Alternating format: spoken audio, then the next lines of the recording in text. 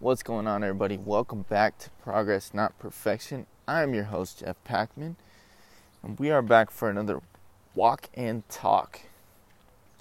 This is a series of podcasts where I walk around my neighborhood and I look like a freaking crazy person talking into my phone. Not really. I mean, people walk around and talk to their friends on the phone all the time, and I'm sure my neighbors are probably used to this by now. I've lived in this neighborhood for over a year now, and everybody just kind of looks at me like I'm some kind of freak of nature because I'm always talking into my phone, making videos, and making podcasts while walking around, okay? So this is just what I do. Neighbors, get used to it. Anyways, I want to talk a little bit today about feeling like a failure, feelings of failure, because it is Monday morning after July 4th weekend, and for my friends in Canada who had their holiday as well earlier in the week, a lot of you guys have come to me and said you feel like a failure and that you overate. Now, I want to give you guys a newer client perspective and then an older client perspective, somebody who's been with me a while, just to show you guys the difference in mindsets from somebody who is relatively new to this journey and somebody who has been with me and understands this journey and this process over a long period of time. So, my newer client, let's call her Jennifer, okay? She reached out this morning during our weekly check-ins and she said, wow, July 4th, I totally ate like an asshole. I had plans of doing the one plate method, which if you guys don't know the one plate method, that is where for holidays or for special occasions where you really kind of are not able to track your calories because it'd be too complicated. People are bringing in like homemade baked goods and tons of ingredients in like the potato salad and pasta salad, and it's really, really hard to track those foods. Obviously you don't have a food scale and you just don't want to be too obsessive, right? So the one plate method is pretty much you're going to pile on your plate with all the food that you plan on eating at this event. You don't want to make a gigantic plate of food, but have your protein source. I'll use myself for an example here. What I did yesterday, I had my protein source, which was a burger. So I had my burger, and obviously the burger had a bun on it. So there's my carb source. And then ideally you want to include some vegetables. Now, this barbecue didn't have vegetables, right? So I just had some fruit.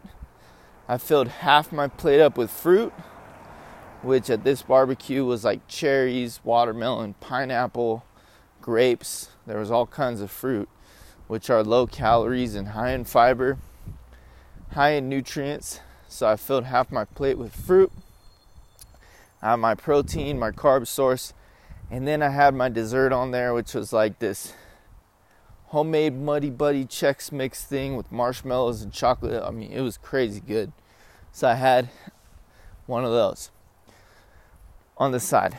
I also grabbed a cupcake, which by the time I finished my burger, the fruit, the Muddy Buddy, and all that stuff, I didn't even want that cupcake, so I ended up giving it to someone else. At the end of me eating this plate, I was stuffed because I'm eating it slowly. I'm eating my food, I'm talking to people, I'm laughing, I'm enjoying myself, and I'm eating mindfully and slowly on purpose because I know these foods are higher in calories than foods I normally eat. And when foods are higher in calories, they take up a lot less room on your plate.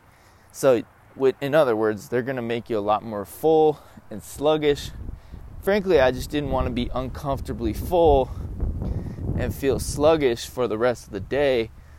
So when I was 80% full, I stopped eating. I still got uncomfortably full. Okay, so, but this is the 1 plate method, and this is what I did.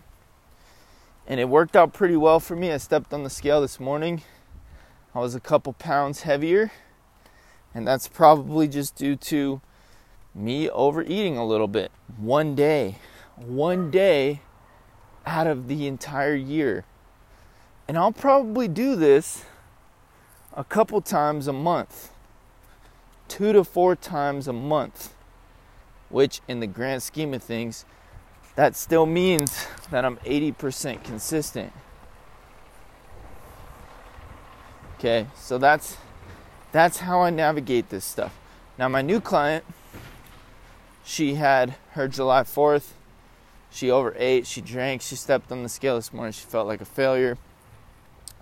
And she was like, I just don't think I can do this. I keep messing up. I'm so disappointed in myself, right? And I had several clients reach out and who had felt this way. And guess what? The clients who felt this way, they are newer clients. Okay? My OG clients who have been with me for 9 months, a year, one of them's been with me 18 months. They know how it goes. That doesn't mean they tracked their calories and they ate perfectly. They checked in with me this morning and they said, hey, I overate yesterday. I ate like an asshole for sure. But I'm not beating myself up for it. I'm back on track today. And that's it. And they move on. They get over it. They don't have these big, huge epiphanies of, oh, I wonder if I can do this. And, oh, I'm such a failure, right? They realize that messing up is not an option unless you quit, right? Having an off week is fine. Having an off day is fine. In the grand scheme of things, it's not gonna fucking matter. As long as you get back on track today, as long as you get back on track this week, you are good to go. And this is developing a healthy relationship with food, with your body, with not trying to be perfect, because nobody is perfect. And when you see those people on Instagram and they have like, really low body fat, they have abs, and they have like, they look like they haven't had a carb since 2006. That's from a movie, by the way. What movie is that from? Oh, Step Brothers. It's from that movie, Step Brothers. I haven't had a carb since 2006. When people look like that, they probably live very restrictive lives, and they probably don't have a solid relationship with food. And frankly, that's not how I want to live my life, and that shouldn't be how you want to live yours. So this is a long-term game. It's a marathon, not a sprint. I hope that you can take a message away from this podcast. Give yourself a break. Be kind to yourself. And just get back on track. Because life is too short to worry about tracking every single calorie. Life is too short to not enjoy time with your family and be worrying about all this stuff that, in the grand scheme of things, it really isn't going to matter. Right? So, love you guys, and I'll talk to you tomorrow.